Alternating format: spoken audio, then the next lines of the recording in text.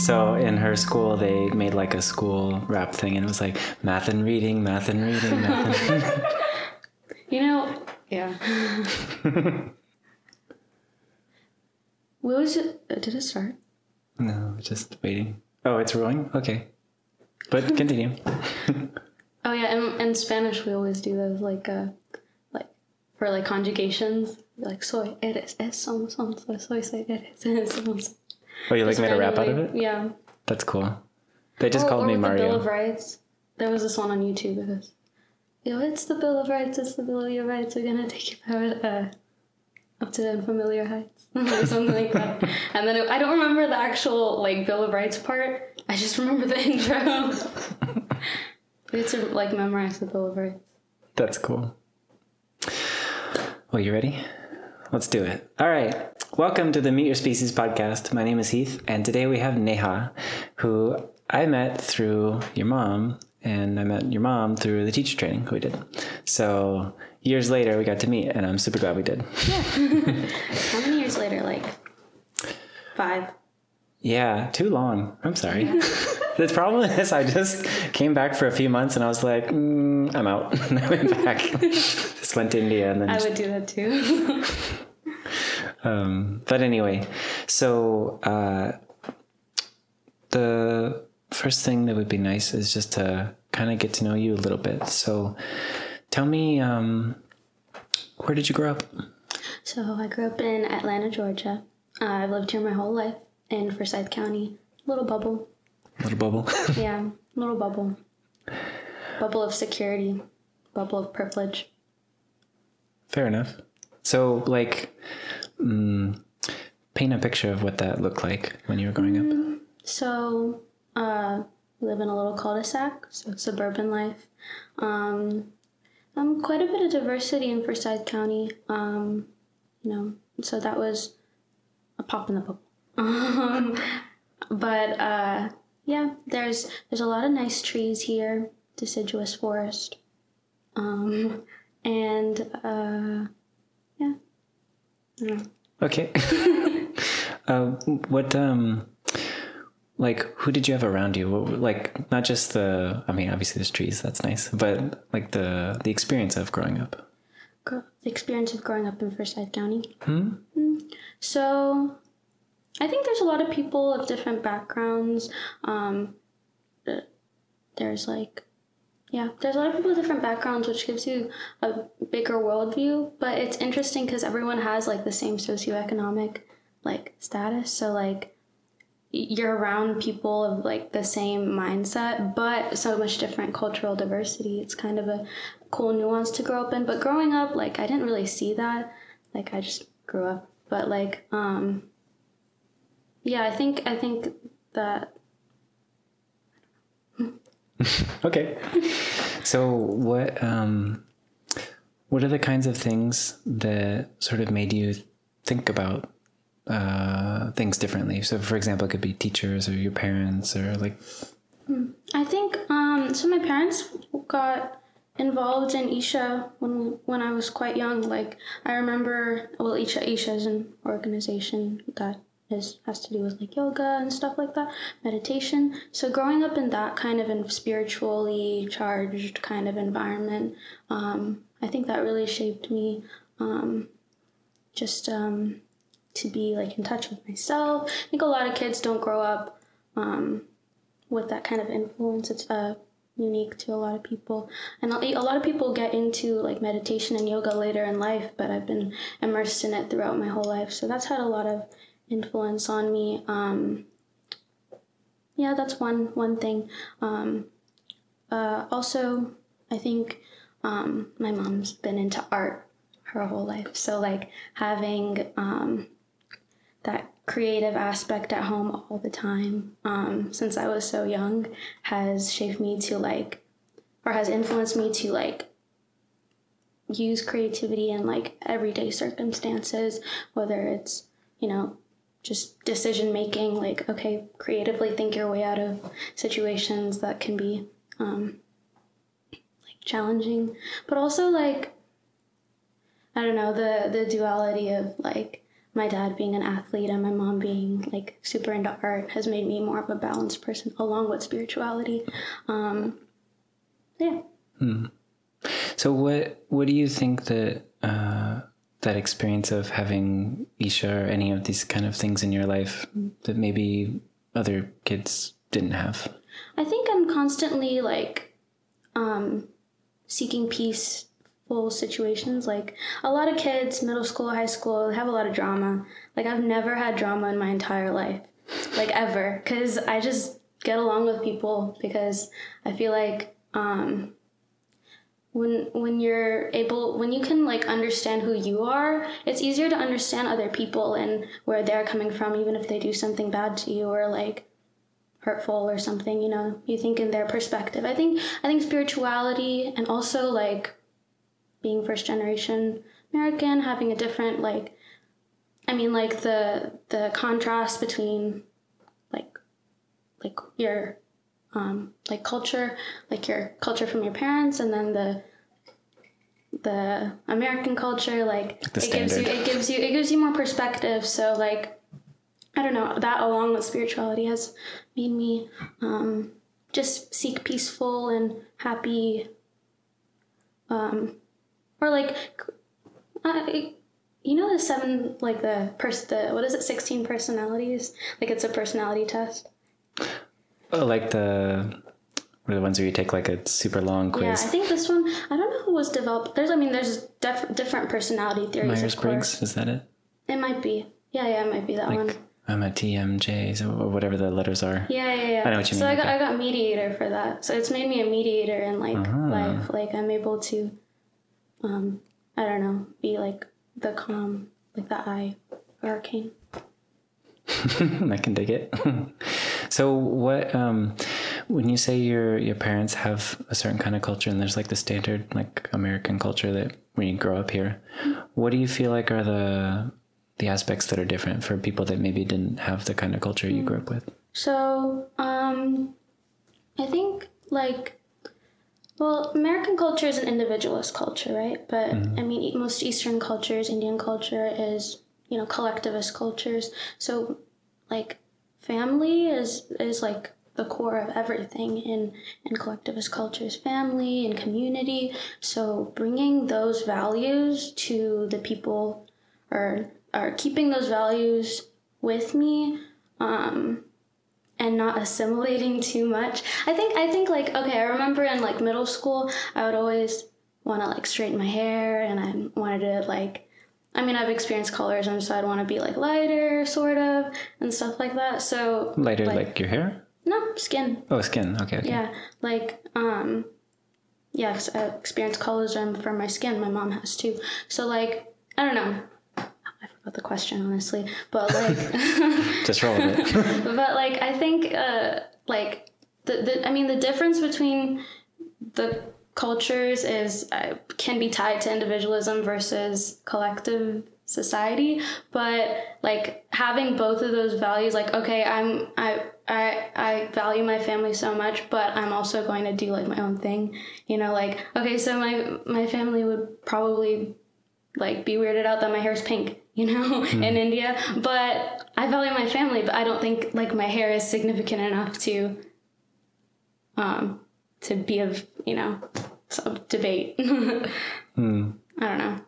Just do what you want. But what was I talking about? I was talking about assimilating in middle school. Like, it's so easy. I know so many people that like just assimilate, or like fully assimilate because they want to fit in, or they don't assimilate at all and then like don't fit in at all, right? And I think honestly, like, karate has helped me. I'm a martial artist, but I think honestly karate has helped me find that middle ground, because it just has.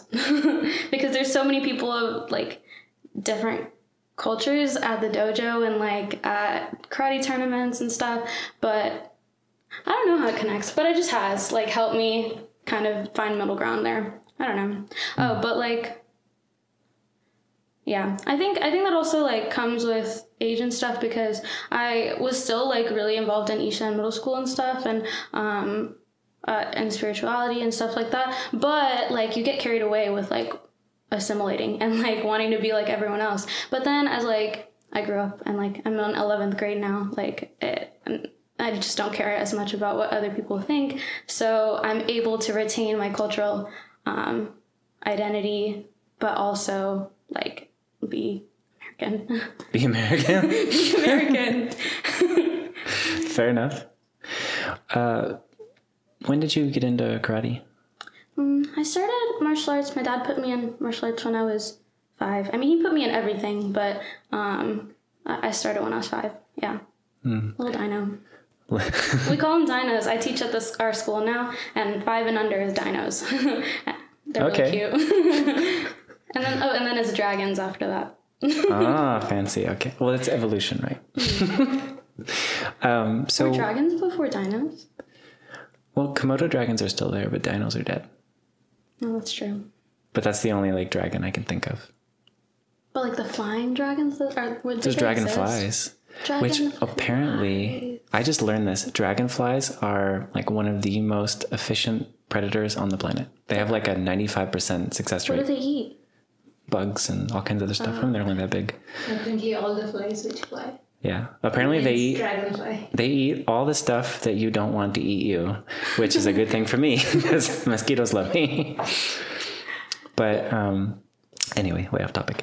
So with the karate, you said you did like tournaments and stuff, right? How did that evolve? Yeah, more recently. I was really bad at karate most of my life. Like starting, like we had like belt tests, right? I mean, I had to repeat like more than one belt. It wasn't that like, and a lot of people will get held back because of their bad kids, like attitude and like stuff like that, because that's what like martial arts is about. You have to be disciplined, focused, you have to have self-control, and karate really instilled those values in me, because we used to have a form, and I still teach it. We have to have a form that goes discipline, self-control, respect, focus, and so and then at the end it goes, I'm a champion. But we took that part out because it's kind of cringy. But like just like repeating those values has made me like look back, like, or when I'm doing stuff, or like when I'm just thinking about life, or who I am, I think about those values, like discipline. So I might be, was I disciplined enough in this? I think I need to work on my discipline when it comes to training and stuff like that. But I was really bad at karate, but it really, those values stuck with me. I think a lot of other sports, you don't have that aspect to it. Like it's like martial arts is a lifestyle. Like you can quit football, but you can't quit being a black belt, like that's something you are for life. But I think that really appealed to me. I also was really shy. Like karate helped me with that. But yeah, I started tournaments far later than a lot of competitors do. I started when I was like 11, but it was like right before I earned my black belt. So I started quite late. But is it just like an optional thing? Yeah, you don't have to compete in martial arts. No, a lot of people don't. So what made you want to do it? I think there was this one instructor that worked at my school, and I guess I wasn't even that good, but he just like saw potential or something, and he was like, you should try out for our team. And so I did. And I wasn't good at first. I don't think I won for years. But then, I just stuck to it. There's a lot of people that it came easy to, and they didn't stick with it. So I think that actually helped me, like just being bad, like being poor at things and persevering, like it makes you like it more, because you only start liking things, like people don't like fighting until they get good at it, because you get hit. Right? Yeah. So you want to get good at it because you don't want to get hit. So it's like a constant motivator. But also I just yeah, last time I saw you got like elbowed in the face and you're just like, oh. Oh yeah. I mean, it happens. Recently I was just training, and somebody sweep kicked me, and I was out for 6 weeks with an ankle injury. Oh no. Yeah, I just started fighting again, which is unfortunate because I have a tournament in like 4 weeks. But I'm fighting women's for the first time. I mean, not the first time, but one of the first times. Fighting up, like usually. I'm 17, so. Nice. What was I saying? Oh yeah, tournaments. Yeah, I started quite late, and I still don't win a lot, but I hope to in the future. You'll get it. Cool. So tell me about your parents and the people that were around you when you were growing up. Like, how would you describe them? They're both short. That's why I'm short. No, my mom's a very artistic person, and she's very in touch with emotions, which has taught me to respect my emotions and listen to them. And then my dad, well, I'm going to continue talking about my mom, and then I'll get to my dad. Okay. And then she's also, like, actually both of them, like, when they, like, set their mind to do something, like, they will do it. Like, my dad wanted to learn how to make sambar. And he would call my amama, my mama's mom. You might need to explain what sambar is. Sambar. It's, you explain what sambar is. Oh, Exactly. It's a liquidy goodness. That's all I can describe. It's kind of like soup, but it has, like, it's like an Indian soup thing that you eat with rice, but you can also, like, drink it. That's more rasam, but you eat it with rice, and it has, like, masala, and it's delicious. It's really good. Like, how do you describe sambar? But anyway, he would, like, call my amama all the time to get her sambar recipe, and she would teach him how to cook sambar. And he just decided that he wanted to learn how to make sambar, and he did. My mom, I mean, that's a small scale thing, but it reflects on everything they did. Like my mom in the teacher training program, like, she just decided on a whim that she wanted to learn how to become a yoga teacher, and she did. Like, when they set their mind to things, they just do it, and that is something that I carry with me, because it makes me determined when I have a goal that I'll accomplish it. So yeah, that's a value. My dad is he's very, like, he's so caring that it makes me want to be like him, because he is so caring, and he just, like, he will, I mean, like, when I was driving, for instance, when I was learning how to drive, like, he would like, I mean, I know how to do a left turn, right? But he would say, make sure you put your thing down. Make sure, what's it called? The blinker. Blinker down. Make sure you put your blinker down. Neha, make sure you look far in the distance. And even when I come home, now, like, for example, even when I come home, all the time, from the dojo, he'll be like, did you make sure to put your turn signal down? Did you make sure to look far in the distance? And I mean, that's a small example, but, like, he's with, like, that with everything. Like, did you make sure you ate this morning? Did you make sure you get enough sleep? And did you make sure you put your ankle brace on while fighting today? Did you make sure you put your face shield on or your helmet on? So, like, that sort of deep care for someone that you can have, like, how you can express that. You can express it in different ways, like, or it has taught me to, it doesn't take a lot to show that you care for someone. You can just ask them how their day was and stuff like that, and it makes a lot of difference. So I think offering such emotional support or just showing such care is something he has taught me, and I try to do that for a lot of people now. Okay, I know they're right there, so it's okay if you don't answer. What is the most difficult thing about growing up with your parents? They're a little restrictive of, as I'm growing older, not when I was younger, but of, like letting me decide certain things, or, like, choose to do certain things. For example, small example, this morning, I was leaving to go train, okay? I was leaving to go train, and I was gonna make myself a sandwich. But I was like, okay, I'll make the sandwich, it's fine. And I was like, okay, but he's really slow at making a sandwich. and I was like, I need to go. And So I was like, and he was like, you can't eat in the car. You can't eat while driving. Okay, fine. So I was eating at the dining table. And then he was like, you have to eat this kiwi now. He cut a kiwi. He's like, you have to eat this kiwi now. I'm like, I don't want a kiwi. And then we got into an argument over a kiwi. Like, you don't have to make me eat a kiwi. Okay, but that's like small scale. There's like bigger, like you can, like, that applies to other things sometimes too. But I mean, and yeah. Fair enough. But also like, no, I'm not gonna just complain on my parents. I have really good parents. They're perfect. Oh, they're not sitting right there. No, they're pretty. I'm so grateful. I'm so grateful. Yeah, I mean, everyone has like small problems with their parents, but and they're very like the amount of love and the amount of I mean, just everything that they've given me is surmounts them being a little overprotective. That's true for any relationship. Yeah. Okay.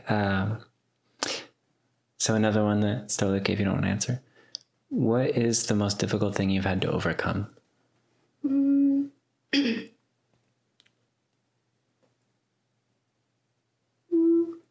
I think I don't know. Most difficult thing I've had to overcome. I've had a life of privilege, but I think just feeling like an outsider, like the anxiety that comes with being different, and yeah. In what way? I mean, triple minority. Triple minority. Oh. Not triple minority. Triple. Like, what are the three? I'll tell two of them. Okay. Okay, I'm from female, like in terms of like that's not a minority obviously, but like peg down, and then also like three of them, minority group in general, like race in America, and then dark skin, and then there's a fourth, but I won't say that one. Also, dark skin on top of being foreign yeah. is a couple thing. Okay. Big boo. Big boo. To some people. Yeah. I mean, it was worse for my mom because she was in India and the colorism there is like very much bad colorism. But I mean, it's here too. Yeah. Colonial mindset.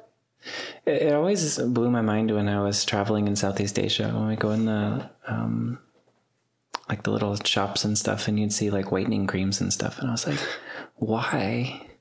This skin burns. You don't want this. It's the colonial like imposite, like colonial mind. Like, okay, the lighter you were, the more you were like the British, the more privilege you had, the better you were, right? I mean, I get it, but like practically speaking, Shrav was like, what's practical in this world? Legos. Legos. I don't know. Why do they hurt when you step on them? It's not practical. I mean, that way you know they're there. I don't know. Anyway. Yeah, no, because Shrav and I went to Bali, and we were on the beach or something, and I got pretty sunburnt, and it didn't occur to her about like skin peeling, but that's a thing. And she's like, oh, you're like a snake. That's what she said. Okay, but like also, like I didn't know until not that long ago that you're supposed to wear SPF even if you have dark skin. Like nobody told me that. Now am I gonna get skin cancer? No. Nobody told me that. Just wrinkles. Yeah, you're supposed to wear SPF even if you have dark skin. Yeah, well, don't be like me. I was lifeguarding when I was your age, and I didn't wear sunscreen at all because I would mostly just tan, so it wasn't a big deal. But definitely, like, I could tell if I look back at the photos, like, that period kind of aged my skin a lot. Oops. Anyway, so, okay. What else about your childhood in terms of, like, were there any other teachers or people that helped make you think differently?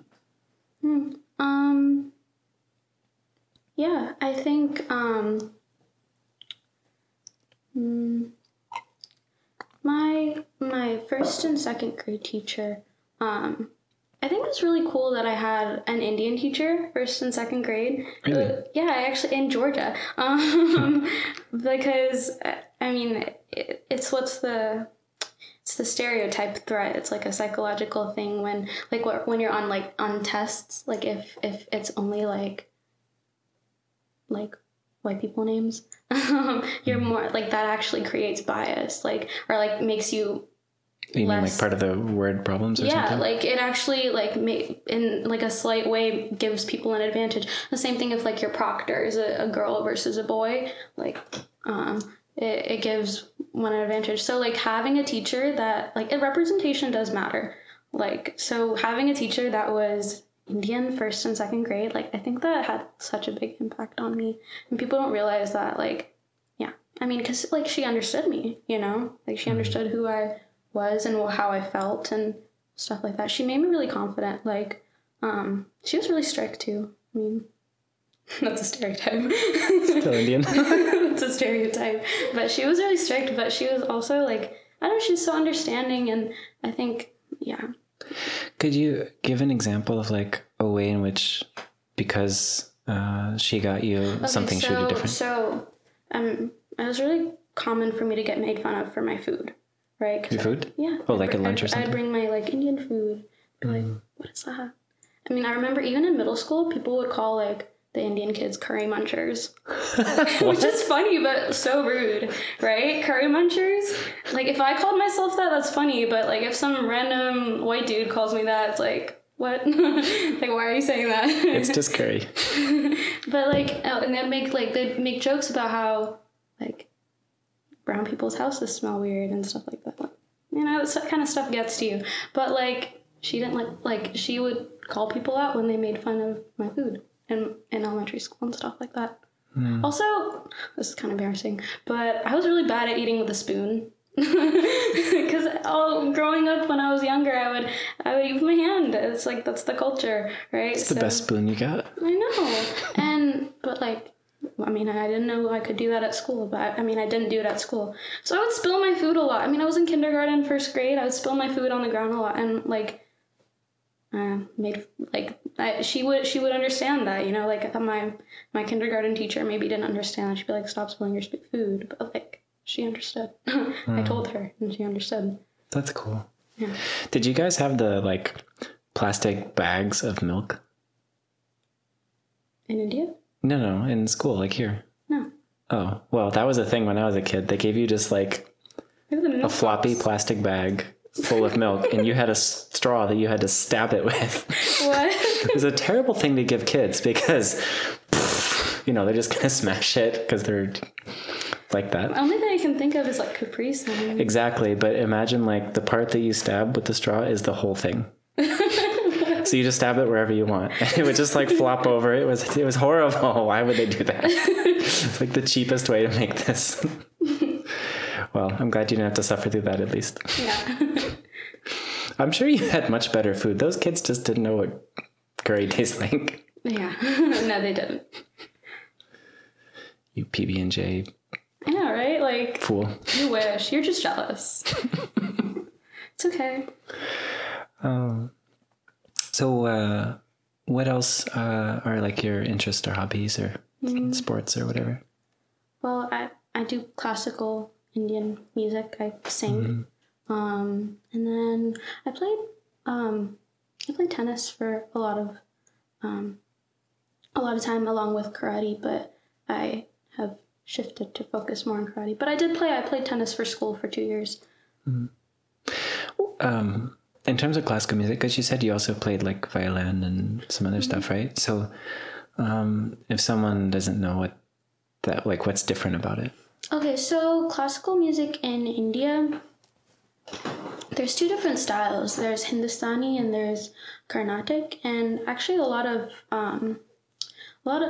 the Western music, the system scales or everything, it originates from Eastern music, and Carnatic and Hindustani, classical Indian music. And there's a lot of similarities as well, but yeah, there's It's very similar. It's just different like styles. There's different scales.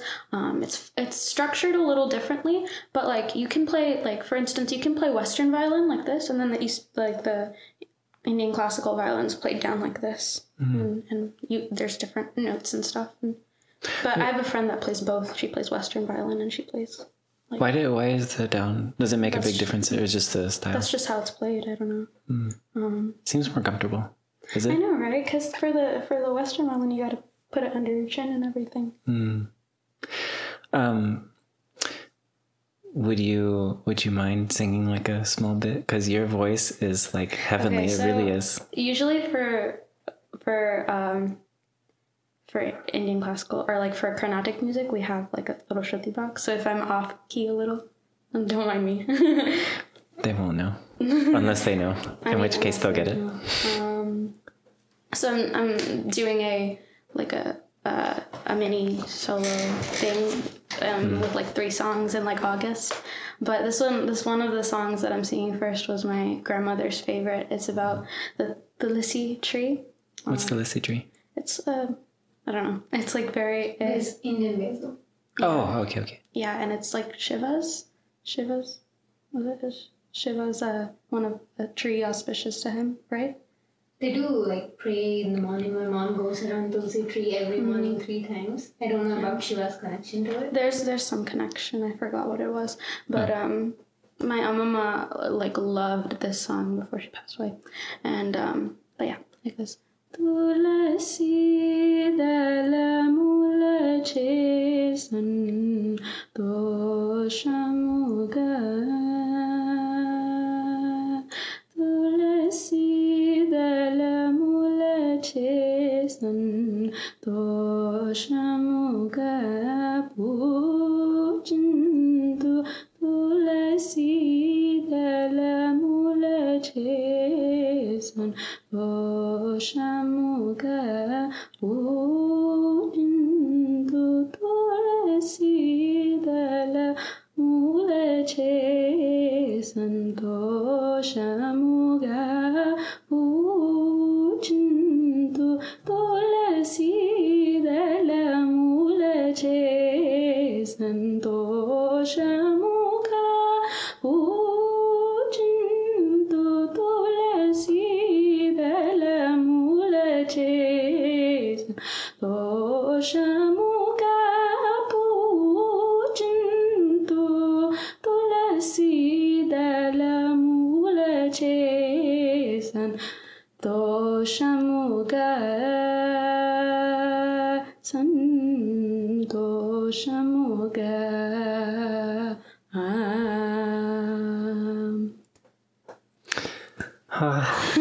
Your voice is too good now. It was a little shaky. No, but the tone in your voice, it's just too good. Thank you. I always wanted to sing when I was much younger, and it took me a long time because I think somebody told me they didn't like my voice when I was young. I hate that. And from that point on, it became very difficult, and I never practiced, so I never developed it. And it wasn't until college where I actually joined a chorus class because I was like, I'm fixing this. I want to be able to at least sing okay. But yeah, that was just. I don't think it matters how you sing if you find joy in it. But I'd like to be on key, Yeah. It helps for other people's ears. No, but I'm just saying, in general, my mom sings very off key. She sings very off key, but she enjoys it so much, and she sings with me, and it's so lovely.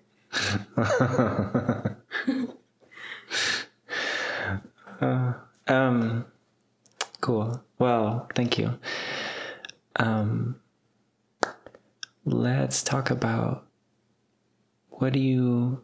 Oh, okay. Your mom went for the teacher training for a while, right? How was that? Because that's 21 weeks.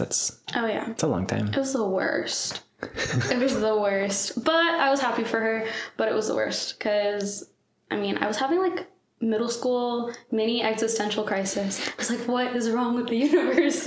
I was like, it's so big. I'm so insignificant. What am I gonna do? Oblivion, blah blah blah. But I was having that, and then also, I mean, like I remember I cried like 3 times in my math class. It was so bad. It was so embarrassing. Like, why was I crying in math class? I don't know. These numbers are so good. Maybe that's why I don't like math now. It's just that like I have an aversion to it from that. I don't like math. PTSD. What? You have PTSD instead of PTSD. That was corny. Stop. Bad joke. Okay. Moving on.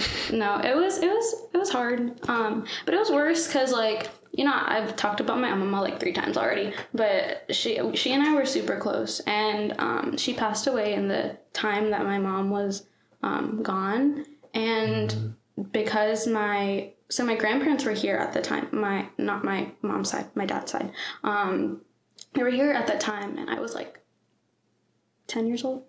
I don't know how old I was. 12, I don't know. And so they didn't want me to go like international flight because I really wanted to go, like closure, all of that, and I really wanted to go, and I was not able to because my dad had to be here with my grandparents and he couldn't take me to go there. So I was here and my mom went to my mama's funeral. So like I was sad and I was jealous of her, and or not jealous, but like I was like angry or upset that I couldn't go and she got to. So there was that. So like it was a little resentment, but also it was so like, because our connection to my mama was similar, right? Because daughter, granddaughter, whatever. So it would have been nice to grieve with her. But that's what made it harder. I think it would have been easier if that didn't happen, but that made it harder. Fair enough. It was a lovely feeling when she came back, though. It's funny because she left. I went to Isha summer camp the week that she left. So I said bye to her at the ashram, at the Tennessee ashram. What is, tell me about the Isha summer camp. Oh, what's that like? Childhood bright spot. Okay. Every year. It was so lovely. It was the best experience. So basically, it's like a 1 week long camp in the Tennessee ashram, like yoga center. And it's just kids and not the parents and everything. And it's like a normal summer camp, except in a spiritually charged place and you're learning yoga every day. So I started learning yoga when I was 7 years old. So, that's like started a spiritual journey for me. Other than like seeing my parents do it at home, truly like my own journey started when I was 7. So a very young age. And other than that, it was a normal summer camp but better because, we would wake up really early with the drums, and we would wake up at 5 o'clock, go shower and everything, and then we'd do our yoga, and then we'd eat, and then we would do all the day's activities, and then we'd do our yoga again. Like, day's activities would include like hiking, and we made tie-dye shirts. We did like, we had like dance parties. We did like a festival thing. We had like a, 1 year we had a Diwali. 1 year we had I don't remember. It was like I think it was like an African, I forgot what it was. It was like an African festival, and yeah, we had like holy one. Oh, we had like a water balloon. It was just a normal camp, but super fond experience. And I got to participate in the camp for several years, but it was cool because I got to volunteer after that as a child volunteer, and it was really fun. What would they have you do? As a volunteer, we would set up the halls. It's a big setup because it was like 70 kids, so you'd have to do the thing. parents, and we would set up we would help out with the dining, not the cooking part, but we would help set up dining and stuff. We would wake up, yeah.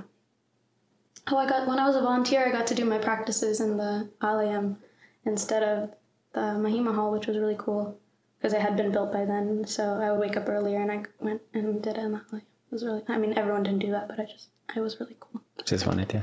I just wanted to. Why would you not want to? It was so powerful. And then what else did we do as volunteers? I don't remember. It was like 2 years ago. In case you don't know, the Aliyam and Mahima are two of these like halls. Mahima's probably one of my favorite spaces in the world because it's a giant dome. Echo. Yeah, every time I go, just to let it bounce around. It's fun.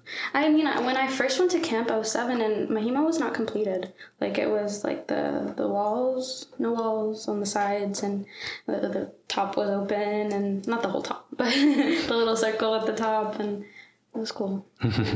It was not how it was now, but like, even, yeah. Yeah, the dining hall was smaller, and it's cut off. It didn't have the windows on it. It was cool. I feel like I've seen the ashram progress a lot because I was there. Was I in the camp during not the camp, but my parents helped with the Mahima construction, or sort of helped with it. I don't know. Volunteer. Yeah, they volunteered for the construction, and I was just there. And they had like a little camp for like the 2-year-olds, and I was 2. I was 2 years old. That's when I first met Sadhguru. I was 2. Oh. Funny story. Okay, so do they know who Sadhguru is? Just you can give an introduction in case they don't. Okay, so he's a spiritual leader, enlightened person, mystic, and very beautiful aura. And he, so he's like founder of the Isha Foundation and everything. So I first got to meet him when I was like 2 years old. My parents were helping with the Mahima thing, and I was 2 years old, so my mom came to give me a bath. To give me a shower, and they were like, people at the little daycare were like, oh, Sadhguru's coming, and so she just wrapped me in a little towel and she pushed me out there, and I met Sadhguru in a towel. Perfect. I think I remember it. I kind of remember it. Maybe it's, when you like your memory like adapts based on what your parents tell you and what people tell you, like, so even if I don't remember it, I have a picture in my head of what happened. Yeah, because you hear the story so much. Not that much, but like I've heard it from, maybe I have heard it a lot, but I feel like I remember it because I remember those showers. That's cool. Well, it's good if you remember it too. Yeah. My earliest memories, like, I was in a crib, and this was probably the time when my mom was trying to get me to like sleep on my own so she could actually sleep. And so she just left me in there, but I was like, I remember these like bars, and I was like, I'm in prison, I have to get out. Sadhguru actually laughed out loud looking at Neha. Yeah. Because it was in a towel and dripping wet. Like, and he just did like this. I remember that. I think I do. Maybe I don't. Who knows? Okay. Just throughout your life, what's your favorite memory? That's a lot of memories. Okay, top 5. Let me think. I don't know. Top 5? Whatever you want. Okay. Top 2. So hard. Whatever comes to your mind first. Okay. When I earned my black belt. When you got your black belt. Ooh. Yeah, big moment. What's the test like? How do you... Oh, very brutal. Most black belt tests are very brutal. Like physically draining. They beat you, or you have to break enough boards, or like how's it work? It's like, it depends on the school, but mine was like 3-4 hours. Oh. Again, but I know schools where it's more than 1 day, like 3-day tests. But mine was like 3-4 hours. First you run a mile, and then you have to do a ton of push-ups and sit-ups and exercises and physical fitness stuff. And then you have to do the curriculum stuff, so your kicks, your forms, your punches, your self-defense. Self-defense section is strenuous. So you have to do power kicks and basic kicks, forms and combinations, all of your curriculum stuff, which wears you out because it's long. And then you have to do the self-defense portion, and it's like grown adults attacking you. So that it's hard. And then you have to fight a gauntlet at the very end of like 10 adult men or women. What's the It was gauntlet? just men on my test, but it's like a bunch of people Like that all you at have to once? fight Like all at once or in a row? Like in a row. sequence? And, all at once. Some like Jackie Chan thing. No, in a row, but they just push you to the ground. They step on you and they sit on you and they punch They sit on you. Yeah, like they'll like ground fighting, Oh, okay. but they'll just put their foot on you and they'll like punch you and you're like dead by the end of it. But I mean, I sit on the panel for the test now, where like your test. You're one of the gauntlet people? Yeah, I have been. It's awful still from that side too, because I'm still the kids are like, oh, this is my chance because I'm smaller. It's a nice little break. I'm kidding, but I usually slam. Just kidding. No, your job on the but see, like it's weird because I'm seeing it from the other perspective now. Like, okay, I was there and then I'm here. Right? Sorry. Like I'm judging you. No, but like it's just like it's. Do you ever think about how like you like live like the same thing from two different perspectives? Like I'm watching the test, and I took the test 5 years ago, 6 years ago. It's crazy. Yeah, I know what you mean. It's a little bit like that because they do the teacher training every year. So the few times we got to go back and volunteer, watching people go through what we went through, and it's like, oh, I get it. Yeah, like same thing with me volunteering for Isha Summer Camp. Like, oh, that was my first time doing that. I was excited. So this black belt, like, what was that moment that was, like, what made it so great? I think it was the first thing I really achieved. I was 11 years old. You got it at 11. After Is that common? Yeah, kids start quite early. I started when I was 5, so it took me 6 years. And I failed like the belt before black belt 4 times. I failed it a lot. And you have a test for that one too. But on the black belt test, yeah, you have to know all your techniques and stuff, but if you just know your techniques, it might not be. If you like give up, you won't get your black belt. You know what I'm saying? Like they don't necessarily look, at least on my test, for technique because you've already tested for that. But they look for like, oh, is this person ready to be a black belt? So yeah, on my test, yeah, it was my first accomplishment ever. It's quite a cool feeling to accomplish something that you really care about. It just is different. Like, oh, I got an A on the test. I don't care. Like, I mean, now I do, but when I was younger, I didn't care about that. I cared about karate, and that actually, I mean, my journey in martial arts really started once I got my black belt. Until that, I was just learning the basics and everything, but my journey as a martial artist started when I was got my black belt. Earned it. So.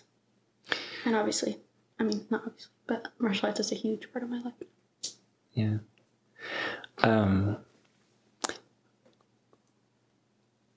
What's the most interesting or unexpected situation that happened with a stranger? With a stranger? Yeah. Oh, okay. So I was on my way home from I don't know if this is the most, but this is just what popped into my head. I was on my way home from a tournament, and I just ended up sitting there on the plane next to an MMA dude. And we just talked the whole time about martial arts. It was so weird.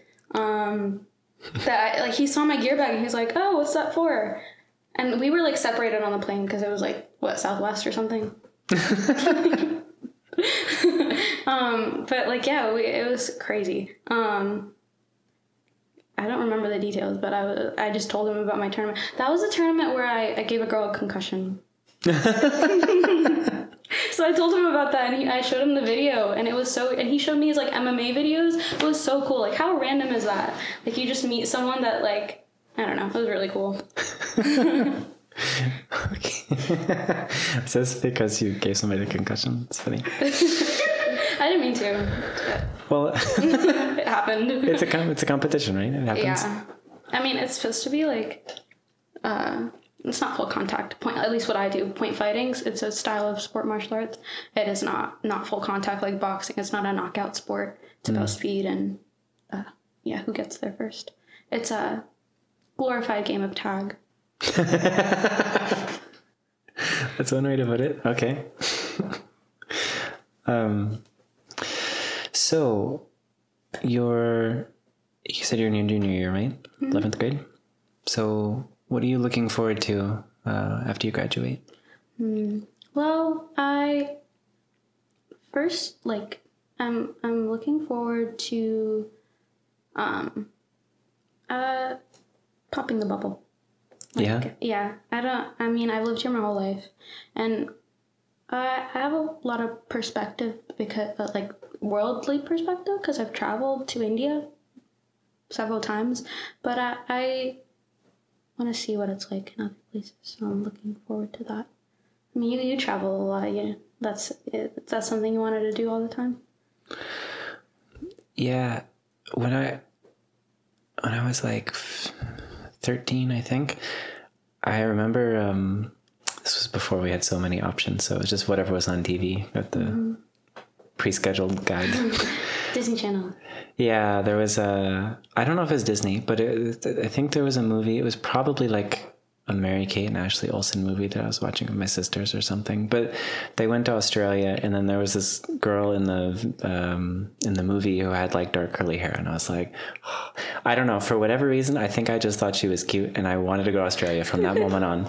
And that was what I told my mom when I graduated high school. I was like, this is what I want to do. I want to go. It shifted to Hawaii at one point, but that was like the beginning of that drive to want to travel. Yeah, I think it's so, like, I just want to see other people and other, even like environments, like different trees. I love trees. I talk about trees a lot. I mean, they're fascinating. I won't know their names. I just, like, will sit next to a tree and just be with it. Yeah, I love trees. There's a tree it's actually in Australia, that I really want to see, called the ice cream bean tree. Did I tell you about that? So it has this... Oh, wait, no, I think you did. Maybe.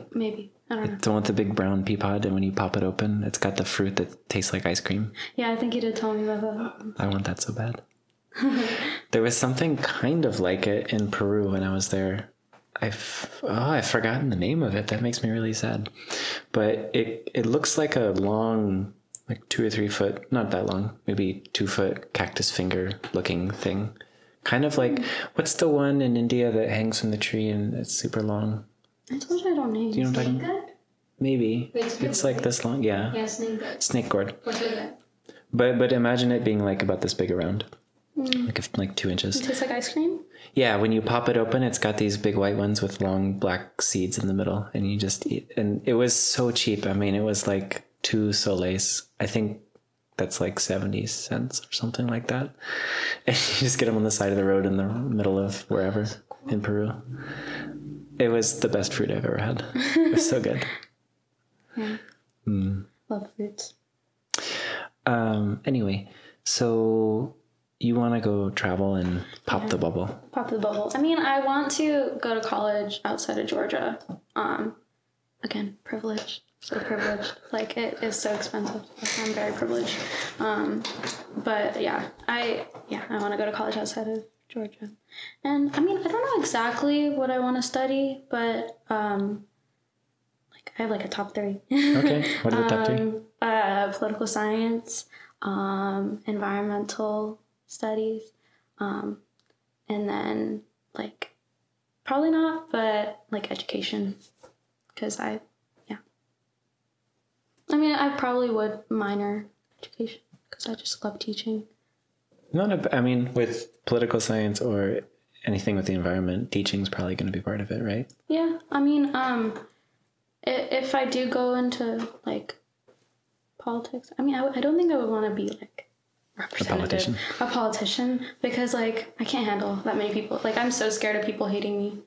I don't care what like people think about my hair, but like I'm scared people like hate me as a being. You know, you see how, I like, if you go on Twitter, do you have Twitter?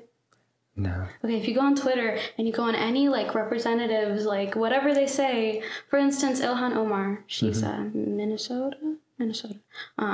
And I mean, well, I think she's lovely, but there are people who are like, go back to your country, blah blah blah blah blah. I can't handle that.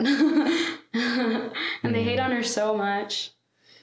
Yeah, it takes some kind of drive to want to put yourself in that position. I don't think I'd want to be. I make jokes. I'll be like, wait till I'm president. Blah blah blah. Like, oh, I didn't get president for like a school club, and I really wanted to be president because I love that club. It's it's called FCCLA. I don't know. What is that? Family, Career, and Community Leaders of America. And it's for like, in my school, it's for like the teaching and culinary pathway. In my school, we have pathways, and I did the education, like teaching pathway. And my love for teaching comes from teaching karate, but also from learning about it. And then also my mom, a good teacher. Yeah, so I've been part of that club since freshman year or whatever. And, club officers and everything. And I was like, okay, I'm going to really try to be president this year. And I didn't get it. And I was upset. But it's okay, because the person who did get president is very good. And I think she'll do a good job. But anyway, my way of coping was like, I told everyone, it's okay. They'll regret it when I'm president one day of the country.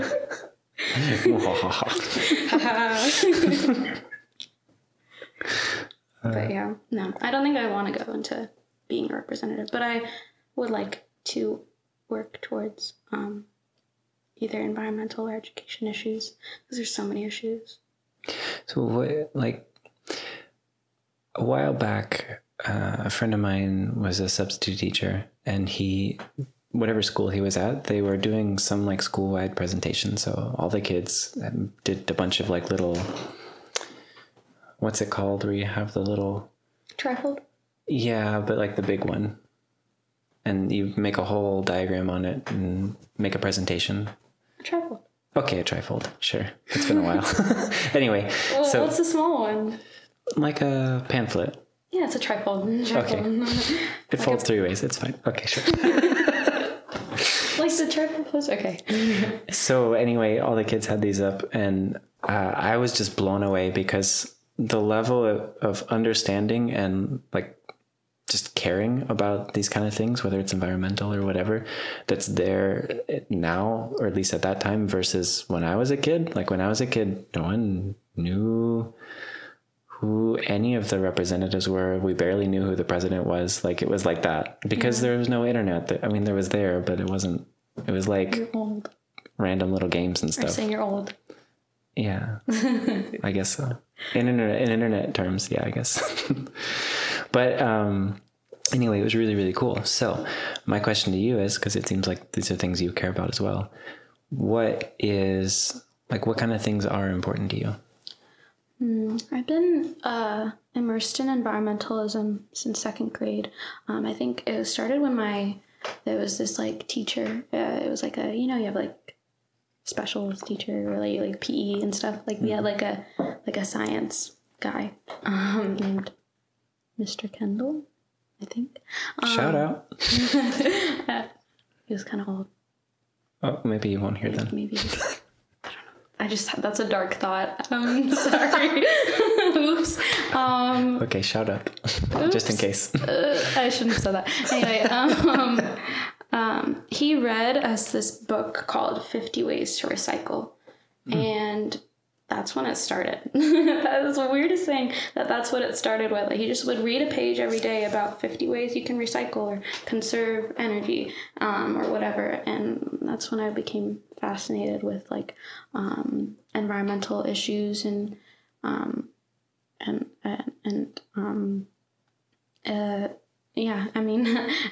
it started small. Like my parents, we started recycling in our house because of that. Then it became composting, and then for my 9th, 10th, 11th birthday, we did a highway and a road cleanup. Road really? cycle. Yeah, that was my birthday party. January. I made all my friends come out at 8 a.m. and clean up a road with me. But that was my birthday. And then how'd that go? Did they like it? I don't know. It's my birthday. Do what I want. Oh my god, I remember this, like, one time, one of my friends, she was like, this doesn't matter. she was like, it's not gonna make a difference. Like, why are you even doing this? And I cried. I was like, oh my gosh, it does make a difference. I was like 10. But like, more recently, I've been getting,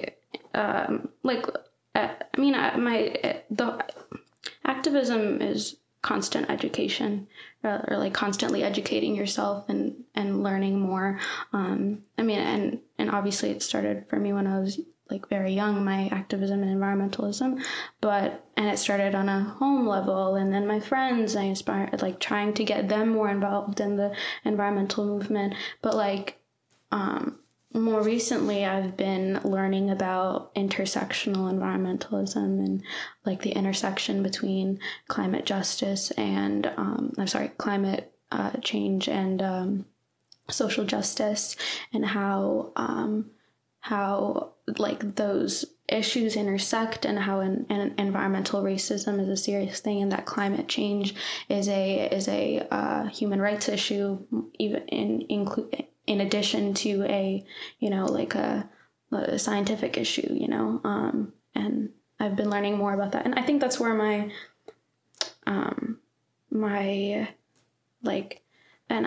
I started getting in. My parents have instilled caring it within me, and a lot of people will be like people that I talk to on my friends and stuff, they'll be like, it doesn't matter, and nothing's gonna change and all of that, but like, what are you gonna do about it? And stuff like that. But you can't stop caring just because like nothing's happening right now, right? Like, if nobody cares, what's gonna happen? Not with that attitude, it's not gonna change. Yeah, and looking at environmentalism through an intersectional lens has been so mind-blowing to me, because just learning about how social issues connect with everything, like education connects to climate justice. I think education is the root of a lot of things, but education connects to gender inequality. Education connects to racial inequality. Education connects to everything. And learning about how like all these different issues that I was individually concerned about, like education starting from like middle school, and the climate starting from elementary school, and like other more things, but and like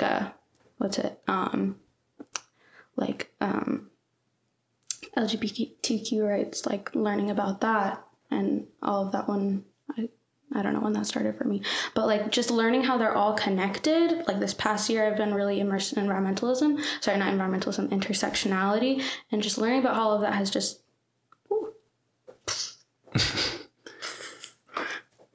changed the way I think. Yeah.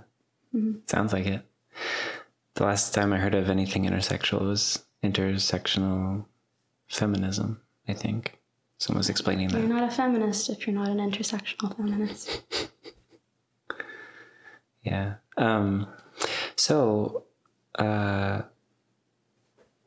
Then I guess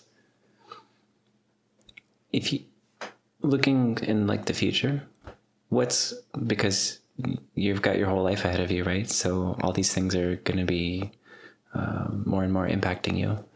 So what do you feel from your perspective is like the most important for us to be focusing on right now? Or maybe a better question is, what would you like to see people caring more about? That's a tough question because, as I said, everything's intersectional.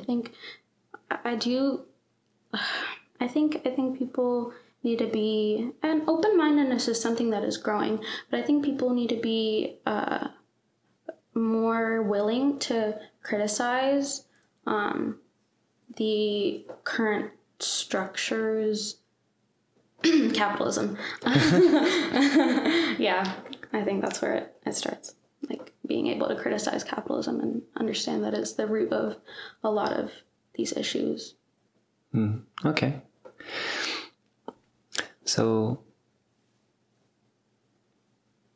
from your life,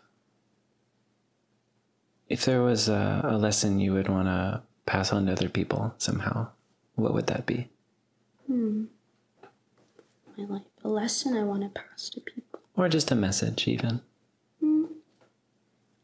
I think I'm really good at coming up with like those inspirational quotes.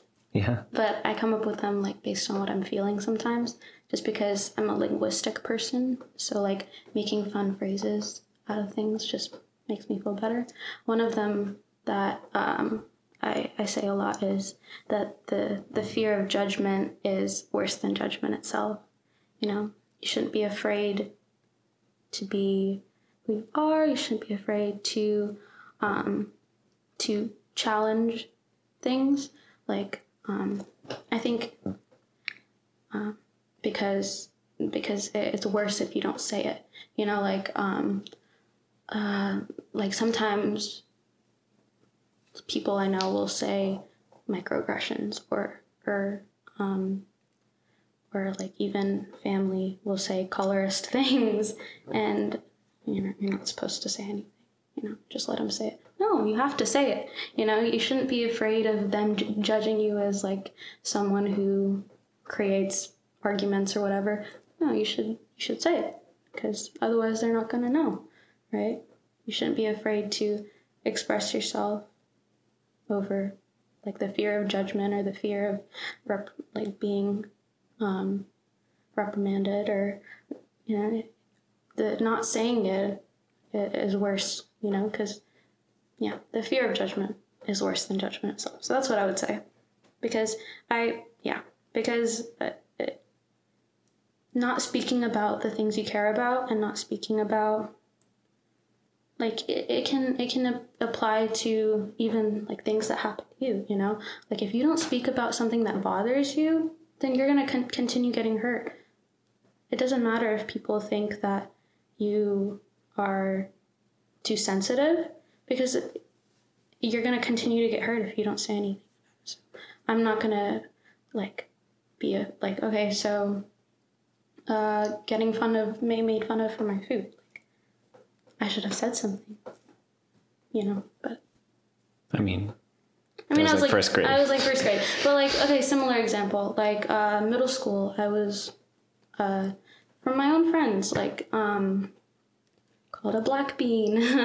A black bean? A black bean. Because, okay, I was at Six Flags, okay, and amusement park, Six Flags. I love Six Flags. But somebody came up to me and, didn't come up to me. They were in front of, like, behind us in line or something. And they were like, oh, we don't want to stand next to this person, dark, whatever. And dark, like, they're black. Like they said that to you? No, they just said it and my friends heard it. I didn't hear it. I don't remember exactly what happened, but they thought I was black. And it's very interesting to be racially profiled for not your race. Yeah. But like, if you weren't black, they'd be fine? I don't know. Like, I don't know. I don't know what happened. But my friends thought it was funny. Like, it's not funny, but they thought it was funny, and they made a joke about me being black as if that's an insult, first of all, but made a joke about me being black for 2 years. 2 years, and I didn't say anything because I was like, they're gonna think I'm sensitive. They're gonna think they're gonna judge me or whatever. They're gonna think that you have a problem with something like that? Yeah, like, I don't know, like, being a pushover or whatever. Like, that's something, like, from the end, I stood up for myself after 2 years, because they said it as an insult, you know, they'd be like, I mean, I'm not gonna say, but like, but I stood up for myself after 2 years, and they were like, "Oh, I'm sorry, we didn't know you felt that way." Like the fear of me saying that, like my fear of confronting them, was far worse because I had to deal with it for 2 years when I could have just said something and it would have been fine, and they would have learned that that was wrong far earlier, and maybe they wouldn't have treated other people that way. So yeah, the fear of judgment is far worse than judgment itself. I like that. I think about that sometimes, like those moments when that fear is coming and you're like, do I say something? Do I not? And then you realize like, okay, they're probably doing this to other people too. Yeah. And they might not know. Mm-hmm. And I've definitely said things that I feel like hurt people. Especially thinking back, I'm like, wow, that was a really not great thing to do. And so I wish someone had said something. Yeah. I mean, yeah. And if you, like, you can apply that to just, like, it doesn't have to be your interactions with people. It can just be, like, the things you do. Like, like, I would love to wear or a like a langavoni to, or like a traditional Indian dress to prom. But I'm not gonna do that because I'm afraid of judgment. No, but do it. I know, but like I should, but will I? I don't know. The fear of judgment is worse than judgment itself. Well, now you're gonna have to. You just said it on camera. Well, like, I don't know if I want to. If you want to. I don't know if I want to, but like I mean, I can't make that decision. It's like a year later, but like that would be cool. But you know, I mean, judgment is so restrictive. You know, like or your fear of judgment is restrictive because Anyway, it can like it took me. Oh, it took a long time to let me dye my hair. Right? I was like, can I please dye my hair for like 3 years? I don't know if she was afraid of other people's judgment, but I mean, that's like a thing, like a problem in like a lot of like, I mean, the hair is insignificant, but like that's like a problem in a lot of even like families, because they'll be like, what will other people think if you do this? You know, it's like a manipulative thing that a lot of people do, you know? So. Yeah. I've noticed that in just some families that I've been around, especially traveling around. It's very prevalent in Southeast Asia, that concern about what will the other people in the society think. And it made me sad when I started seeing it, because I noticed how much people are holding themselves back from doing things that they would probably like to do. See, that's where you go back to individualist versus collective cultures. There's pros and cons to both, and that happens to be a negative aspect of collectivist society, or collective society. Collectivist? Excuse me. When I was in Bali, Shrav and I, through another friend, we ended up meeting a prince of Bali, like one of the princes. His name is Bapak, which is like, basically means, I think, father, right? No, his name is not father, but everybody calls him. They call him Bapak. Which is father in their language. I forget his name. When because I think prince, I think like very young. Oh, this isn't Disney Prince. This is like... This is like... but then I think like Prince Philip. Oh, no. He's way cooler than that. This guy, I mean, he's the most masculine, not in like a macho way, but like he just smokes, he plays pool. If you go to the place, he built this huge, he went to architecture school in Australia and was an architect for like 15 years. And then he came back to Bali at one point because of whatever reasons. And his place is like, feels very masculine. I mean, it's got like big pieces of wood made in tables, like he handmade, and all the way he's constructed all the little homes and stuff. They're very dark and earth and root. It's not as, I don't know. I don't mean that as like a negative thing. It's just, it definitely leans more on the masculine side in terms of design aesthetic. And, He's very interesting though. Like he'll just go to the market by himself and buy groceries for the little restaurant they have. And he took us with us once, and so everyone just knows him. But I don't know, it was a very fascinating thing. But anyway, the point of that was that through that relationship, I was asking him like about the culture in Bali, because he'd have such a different understanding than a lot of other people we met. And one thing that he's saying is like the culture in Bali is very much a festival thing. I mean, even more than India, they celebrate. I swear they're on holiday half the year. Like they're just celebrating something or other. It's always in the streets. They're just doing. That's how it should be. It was cool, but the downside is the social aspect, because people have this problem where you have to make an offering at the festival, and your offering can't be smaller than your neighbor's. Like it has to be equal, but you can't afford it. So people are taking out loans and like leasing out their land to try and do stuff. And so they end up going in debt, which is a very sad thing, but just a reality. Mm-hmm. So it just kind of really blew my mind. But honestly, even here, if you think about like, especially in suburbia, you've got a lot of like keep up with the Joneses and trying to even have the right car and whatever. The downside of the quest for constant growth, right? Like, oh, I always want more. Yeah. You know. Oh, you have one car. I want 2 cars. Yeah. Tell me, if you would, what is, like when you think of yourself in 5 years, what would you just like your life to look like? I don't know. That's so far in the future. Okay, 2 years. 2 years. Okay. I don't know. I think I'll be, visual. I'm gonna be at Georgetown. In the cool Gothic building, the super cool building. I'll have read a lot more books, because books, buying books, reading books, 2 separate hobbies.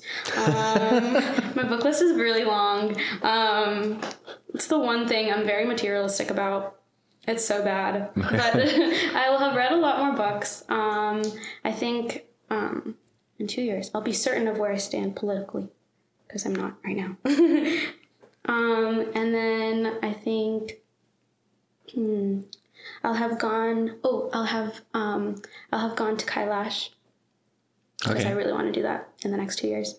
What else? Just in case you don't know, Kailash is, maybe you can tell. It's a mountain of certain significance in India. A mountain. Wait, is it in India? The Himalayas, is it on? It's in Nepal. Nepal. Tibet. Mm-hmm. Nepal and Tibet? You go through Nepal, but it is in Tibet. Gotcha. Oh, okay. Yeah, very auspicious place. That was supposed to be the home of Lord Shiva. So yeah, I want to go there. And then what else? These are just random things. Oh, I want to be learning jujitsu, because that's a dream. I really want to learn jujitsu. So yeah. Yeah, and what else? I don't know. I want a pet. I want a dog or a cat. I love cats. Cats are so nice. So I really want a cat. They have never got me pets. I have a fish though, from my apes project, from a school project. But So only because they couldn't say no. yeah. Yeah. What else? Where? I don't know what else. That's what I'm thinking now. Okay. Sounds good. I hope the world is moving towards renewable energy on a more efficient rate in 2 years, and I hope there is significant education reform in the next years. It's not going to happen, but I hope that. This is what I hope the world is like. This is maybe I'll give it 5 years. It's not going to happen still, but what else? I hope. Yeah, that's what I'm thinking right now. What else?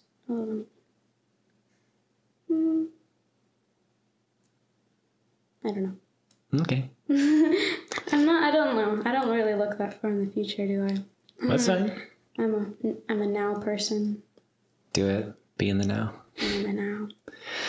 Any final message or anything you want to say? I don't know. Could be about anything. You don't have to. I don't know. I'm really glad I got to do this. It was a nice conversation, and I think conversation is the best way to learn about things, because everyone has such different experiences, and when you just take the time to sit and talk to someone, you just learn so much. And